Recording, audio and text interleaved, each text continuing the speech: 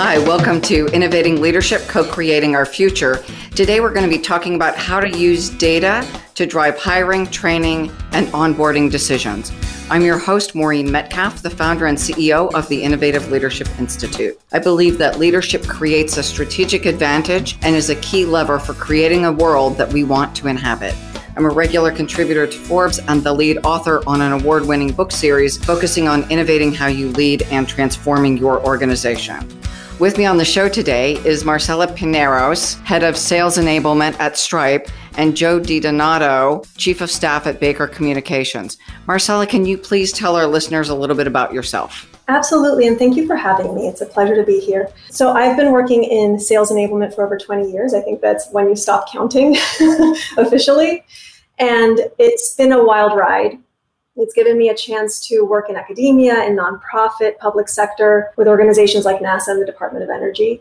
And it's also given me the chance to work in startup and enterprise from Citigroup, Nissan, Red Hat, Oracle, Microsoft, et cetera. And I spent 5 years building the sales enablement function at New Relic, growing our team to focus on sales and technical and customer enablement. And today I am leading the global sales enablement function at Stripe, which is extremely exciting. It's a rocket ship, Stripe right now, that's letting us help our users build the financial infrastructure that they need to grow their revenue for at least the next decade and beyond.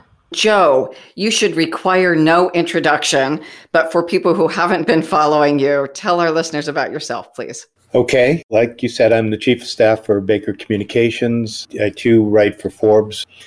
My background has been in the world of corporate education. I ran PeopleSoft's education, Oracle's education in the early days. Then I joined the world of the venture capitalists. We launched probably 21 companies in the ed tech space and beyond. One of the companies you'd probably recognize is Leapfrog Toys. So that's a little bit about me. Thank you. So in today's episode of BCI's Distinguished Sales Leader Series, we're going to focus on the shift of using data science to drive our decisions in the areas of hiring, training, coaching, and onboarding. Marcela and Joe joined the show today to show how data can help pinpoint areas that need to be addressed at a more granular level, and how that shift in thinking can help you raise your sales team's revenue and profit contributions in a drastically shorter period of time. So Joe, let's start with you. What do you mean when you talk about data-driven sales enablement? That's kind of a handle that we came up with at Baker Communications. What it means basically is not doing things by the seat of your pants, but now that we have reliable data, using that data to help with decisions on hiring, with decisions on training people and coaching, and then of course onboarding. So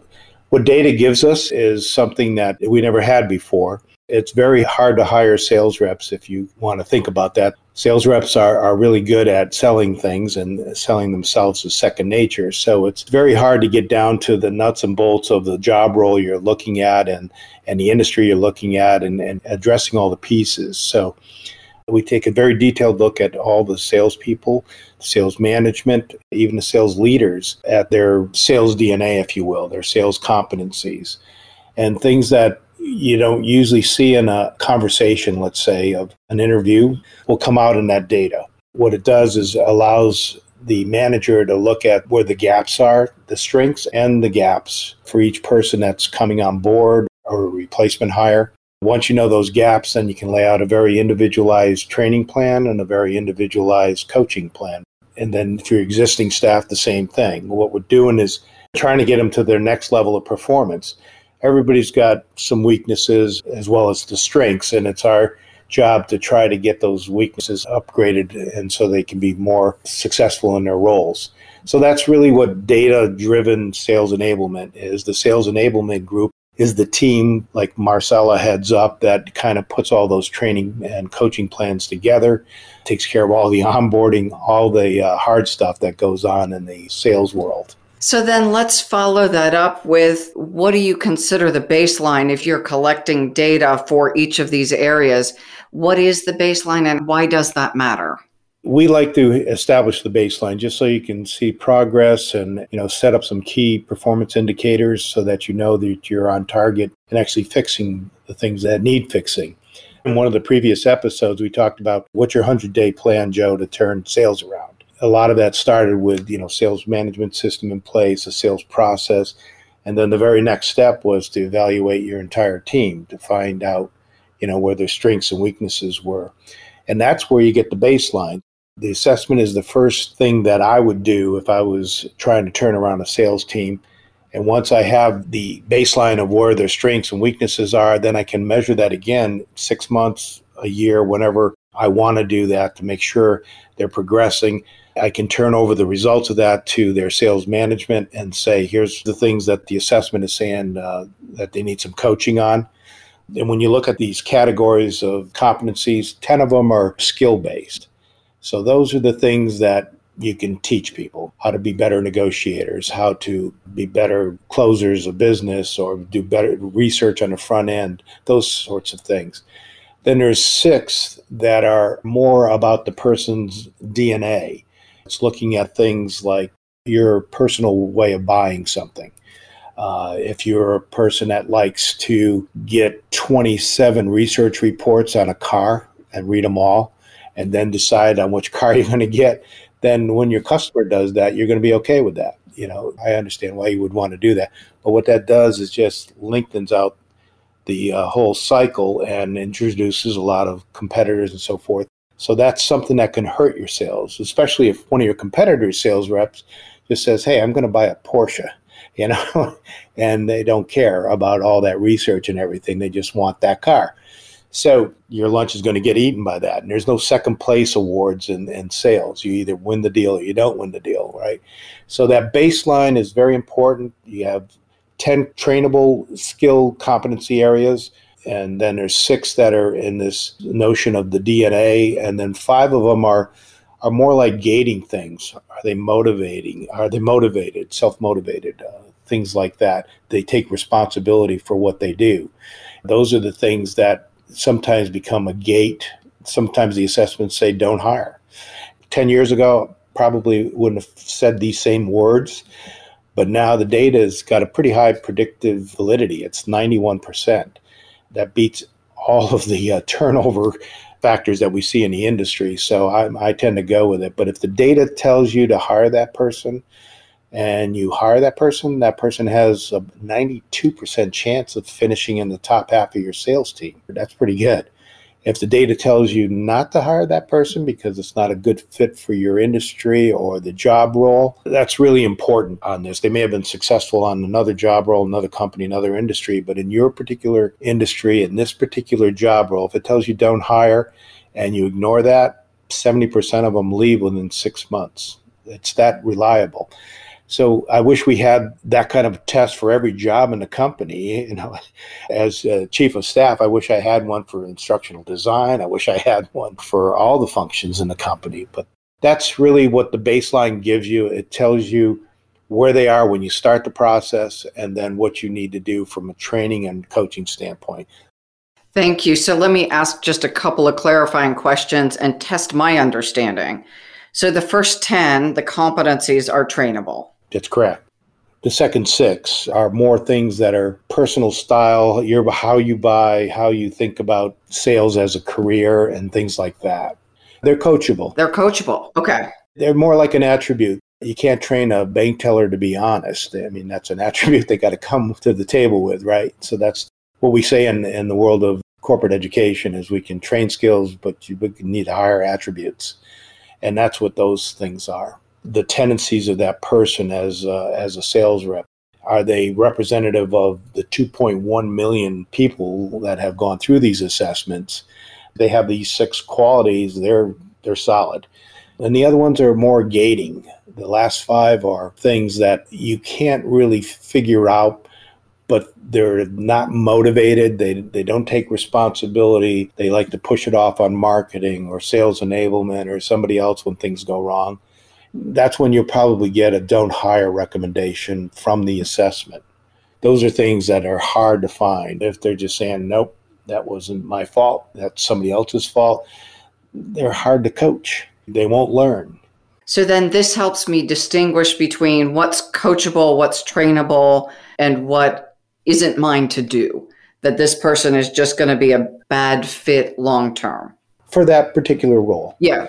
They might have a great career on customer support someplace, inbound calls or something like that. But there's so many different sales functions. I mean, there's probably 65 different titles that you can look at. And then there's this element of a hunter versus a farmer.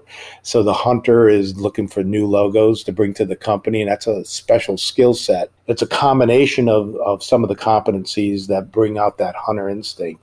And then there's the relationship building part, the account management, farmer side of things, where they hold the relationship together. They look for new opportunities within that. It's not the same as prospecting and research and finding the customer to bring them to the table.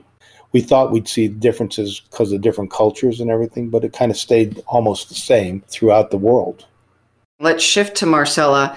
At Stripe, do you use a similar process to ascertain strengths and weaknesses, and also these kind of no-go for a specific role categories? It was amazing when I joined Stripe to see that we had already invested in doing a competency baseline assessment with our existing sales org. I mean, it's so rare to have that depth of insight when you're just getting started with a function. I called it a 2-glass-of-wine read. It was nearly 200 pages worth of really valuable information. What I loved about it is that it does include information on attributes, and it includes information on skills and on mindset. And it breaks it down by leader, by manager at the individual level. So that gives me the competency model that we're using to underpin the programs we're designing for soft skills development. And we say, we want our revenue organization to be the highest EQ in the industry. And we also know that we want our team to consistently earn the right to speak to our users because they're demonstrating curiosity and empathy, and they have a user-first mindset. And that's something that we are calibrating for in the assessment from both the hiring perspective and also from the enablement perspective. So assessing strengths and weaknesses is only one part of the system. And I think, Joe mentioned this, there's a whole cross-functional system of work that needs to be in place with recruiting, with sales ops, with leaders, with the field themselves. And our recruiting team at Stripe is amazing, right? So they've been working with us to make sure that our competency model is built at the top of the candidate funnel. So when folks are coming in, we're bringing in people that have the strengths that we're looking for, that have the mindset that we're looking for as we're creating a user-obsessed sales organization. I keep telling them, you can bring me somebody that's a 7 and I'll get them to a 10. But if you bring me somebody that's a 2, I'm not making any promises whatsoever, right? So there is a commitment from the organization to make sure that we are hiring for the profile we need, and then we have the data to back it up. Well, and having worked in organizations where people didn't have these kinds of assessments, the amount of energy we waste, and from the leadership lens, we make the commitment to bring someone in. So there is some commitment that if we're committing to them joining, if we've made it a hire of someone who doesn't fit, and yet they're honest and all of the positive qualities, it's a drain on resources for everyone in the team. 100%. The hiring process at Stripe is extremely rigorous. It's by far the most rigorous framework I've seen, and I've worked in many, many different organizations and with many different organizations.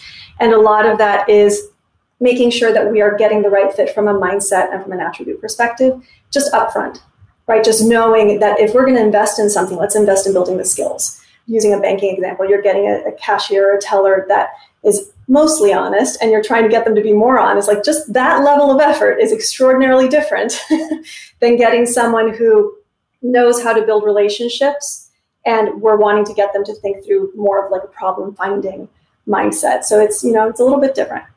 Can you say a little bit more about the mindsets? Because I think most of us know skills and attributes. A lot of my work is about mindsets, and I'm curious if you define it the same way I do. Probably the easiest mindset to talk about is a coaching mindset, right? When we're talking about leaders and managers, whether or not they have a coaching mindset. When we're talking about individuals, whether or not they have a growth mindset, right? Are they approaching every situation with curiosity and with acknowledgement of where they are, this absolute self-awareness of where they can grow, and then engaging and taking those opportunities to grow. In sales in particular, that reflects very, very well with your tolerance for prospecting, for cold calling, for being shut down, and for being rejected time and time and time again. Are you taking that as an opportunity to grow and to see how you can modify your technique to get better? Or are you taking it as a fixed mindset where you're just getting shut down? You're saying, okay, well, that's a no. I'm going to turn around and walk away. right? So I feel like it is the lens through which you're viewing your experiences. I love that, the lens through which you're viewing your experiences. Can you coach to that, or are you willing to, or is that something that's just too much work for when you expect someone to come in and be productive? The distinction is whether or not they are resistant to it or they are just unaware. Okay. If you have someone that is resistant, then, I mean, it's the same thing as trying to get into a sales deal where you have a detractor.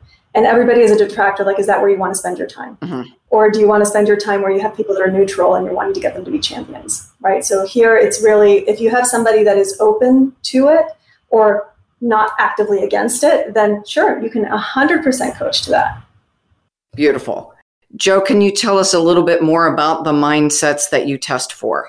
Yes, sure. There's really 6 primary ones. I'll go through each one of them, just give you a little bit more depth to them. So first one's the need for approval. Now, you would think that you would want your customers to always like you, right? A seller who needs to be liked has a high need for approval. But this is kind of like the coaching world. Sometimes you have to ask the difficult questions. And if you don't ask those difficult questions and you don't make some of those call outs that you need to make out, they turn out to be blind spots and they come back to bite you later on. That's one of them that's coachable. Another one is controlling emotions. You're going to run into objections at some point along the line. If you've done your work up front, you won't run into as many, but maybe somebody will say, hey, your prices are a lot higher than your competitors. You can't react emotionally to that. You can't start tearing down your competitor. You have to have that EQ level that Marcela's talking about, and you have to say, okay, let me make a note of that. I'll get you an answer to our pricing model and what we can do there. Is there any other objections or any other things that would stand in the way of us doing a deal? And you'll pull out the rest of the objections. And now you got a list of things that you come back and address. Supportive beliefs is another one. These are things like, I don't have the time to prospect. If you believe that, you have no pipeline. If prospects are happy with their current vendor, for sure I won't be able to close them. I can't sell without marketing collateral. That's another one. I have to submit proposals to close deals. So that's the supportive beliefs that you would have. Are they coachable? Yeah, we think some of them are coachable. It's how much work is involved in all that. The assessment's going to point these things out to you. So that's 3 of them. Comfortable discussing money. That's another one. That's very difficult to do if you think $1,000 is a big deal to spend and you're selling $1 million solutions. So unless you can understand the value you're bringing to the party here, your reaction when they said something about price would be, yeah, you're right. That's really expensive. And so that's something you got to be coached on. The other one is handling rejection. I think the numbers in our world of sales are, you start out with 100 prospects. They come down to 10 that you can work with. 3 of those are going to be active deals that you're going to propose on, and only one's going to close. So if you think about the level of rejection there, 99 people said no. And you got to be able to handle that. Those are the kind of underlying beliefs, the mindset are coachable. Those are the kinds of things to show the folks that go through the assessments. Thank you for clarifying that. So Marcela, how did this process help you to create better individual learning and coaching paths? It's funny because when I first joined Stripe, I was given the opportunity to start building my team. And the very first job that I posted was for a lead data strategist. And people were really genuinely surprised. I think they expected for me to start hiring trainers and instructional designers that would jump right in and start building learning paths. But the truth is, I feel very, very strongly that an enablement organization will thrive or be successful when it can break away from being purely a content generation engine, right? If all you're doing is creating great content and pushing it out and blessing people with, yay, you're certified because you read the document or you took the workshop, you're missing the mark. The reality is that we need enablement functions that focus on, oh, you did it successfully on the job. I can check the box and say that you're enabled. So when we're able to make that shift and focus on proactively tracking warning signals from the data that help us intervene before the behaviors become a problem for the business or before those behaviors reach our users or our customers, that's the enablement organization that will thrive. So you need a data strategy that you can collect information around what people are doing, how they're doing it, and that's going to empower you to then design enablement that'll move the needle in the form of individual learning. I was really fortunate that when I posted that job, I was able to snag who I believe is the best enablement data strategist in the business. His name is T.D. Haynes. And he pioneered an approach for us that really helps us target individual learning and coaching interventions. His framework acknowledges that you can't use a one-size-fits-all to enable people. And it's more than just making something role-specific or making it geo-specific. It's about truly targeting through data how we support the individual. So I'll give you an example. The way you would coach a top performer who isn't engaging in enablement at all is very different for how you'd prepare an intervention for someone that's doing all the enablement, doing all the things, taking all the quizzes, going to all the workshops, and still getting poor sales results, right? So you really need to be able to tailor and target to the specific needs of the individual. And we use the assessment to tell us from a capabilities perspective what people are capable of. But the key part, of the narrative is also understanding what people are doing, not just what they're capable of doing, but what they're actually doing on the job. So we're really focusing on how to track and assess why top performers succeed, why folks might underperform. We're keeping our eyes out on what is actually being done in the field, and that's how we then turn around and build the learning paths. It's a journey. We're in the early stages, but the vision is clear, and I firmly believe that the path forward is paved with great lessons we're going to learn. And I understand your team is global. Does this differ in different countries, different languages, different cultures? Because I imagine just how you coach could vary dramatically based on geographic culture as well as the company culture in different places.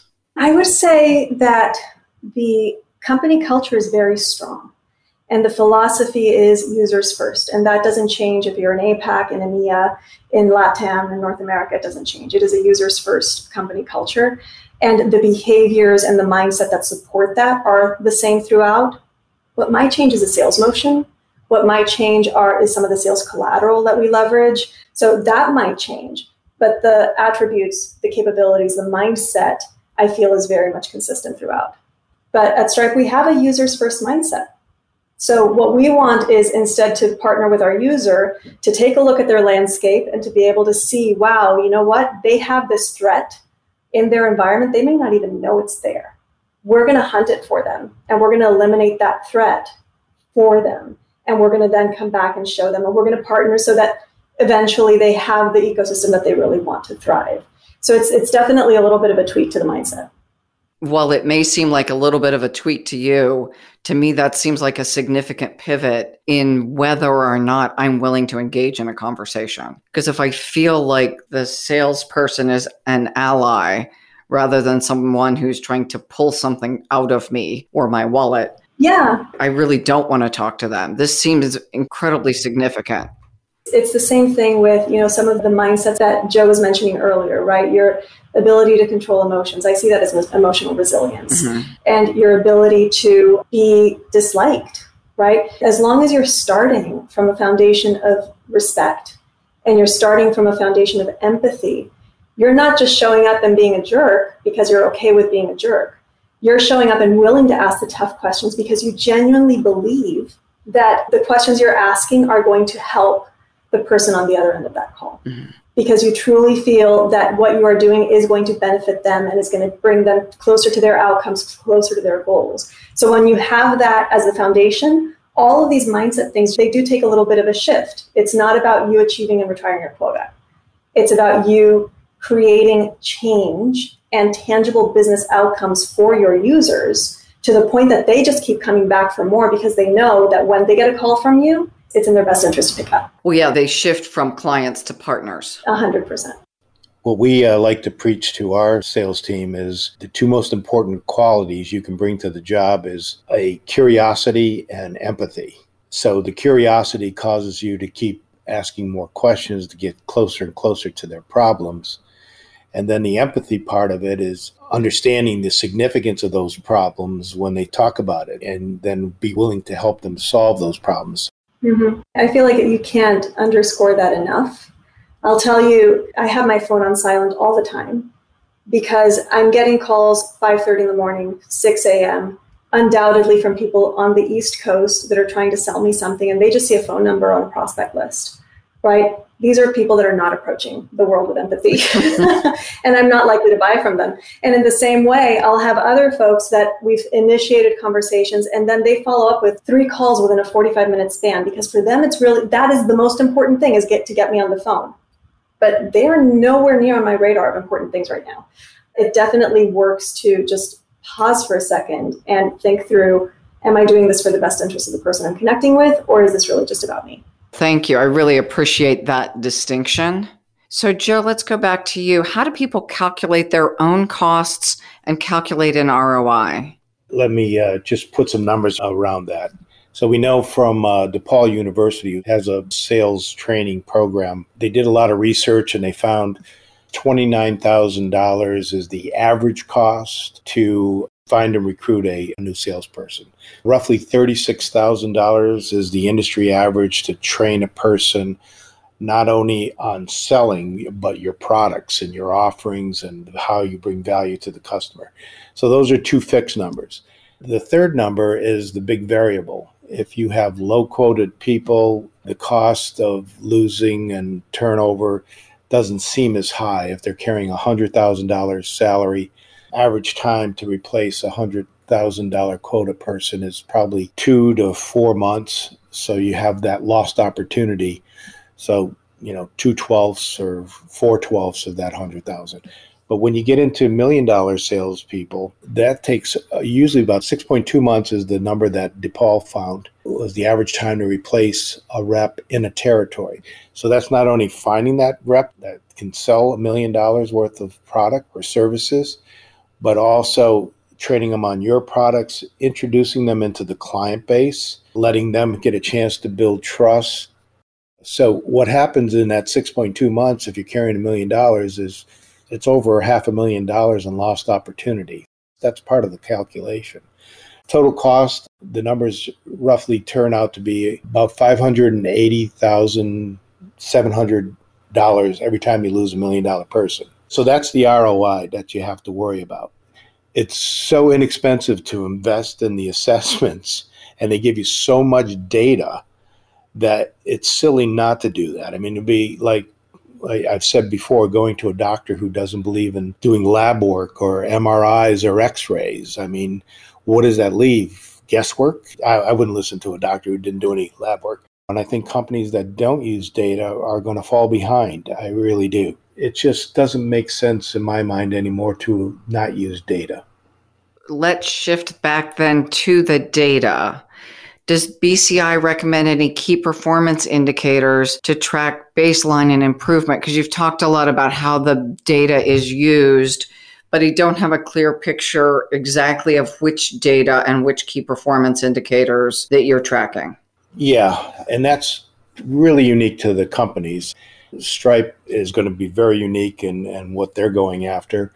Some other companies may be wanting to get more new logos, however they get it. Maybe it's entry into a whole new market space. So those will become key performance indicators. And then the usual suspects, which are going to be revenue performance and things like that. We have a publication that somebody sends a note to us. I'll send to them. We track about 21 key performance indicators and how to calculate them. Again, it's very unique to each particular customer with problems they're trying to solve. Maybe it's a competitor that's come into their space or a disruptor. Stripe is actually a disruptor in a way, from the old ways of buying and selling and using banks, and they're taking it to a whole new level. Stripe, by the way, is a service we use, and it's really helpful. So thank you for disrupting, by the way. So, Joe, do you have a story of an actual place where you've used data and it made a huge difference? One company just had an unbelievable turnover rate. They were at 53% sales turnover rate. I couldn't believe it. They did the exit interviews, and the reasons they were being given were, well, we have bad sales management. The company's products weren't really good fits for the marketplace. But yet, in all that noise, they had some really top performers that were nailing it. you kind of have to worry about where they got the data. So they got the data from the people that left. So they're always going to maybe not take responsibility for what they were doing, but actually they weren't responsible. They were bad hiring decisions. And once they went over to these data science of using the assessments and so forth, that rate came down from 55, it went down to 15%. In the end, they skyrocketed. So the sales team is the engine for the company. And to not give that engine the fuel it needs to do its job is crazy. And that example was not Stripe, by the way. So. It's a beautiful example. And for our listeners, thank you very much for tuning in. We are not done. Join us for our next episode with Joe and Marcella, talking about how to use data to drive hiring, training, and onboarding decisions. Thanks for inviting us, Maureen. We look forward to having the next conversation with you. It's been a ton of fun. Thank you both.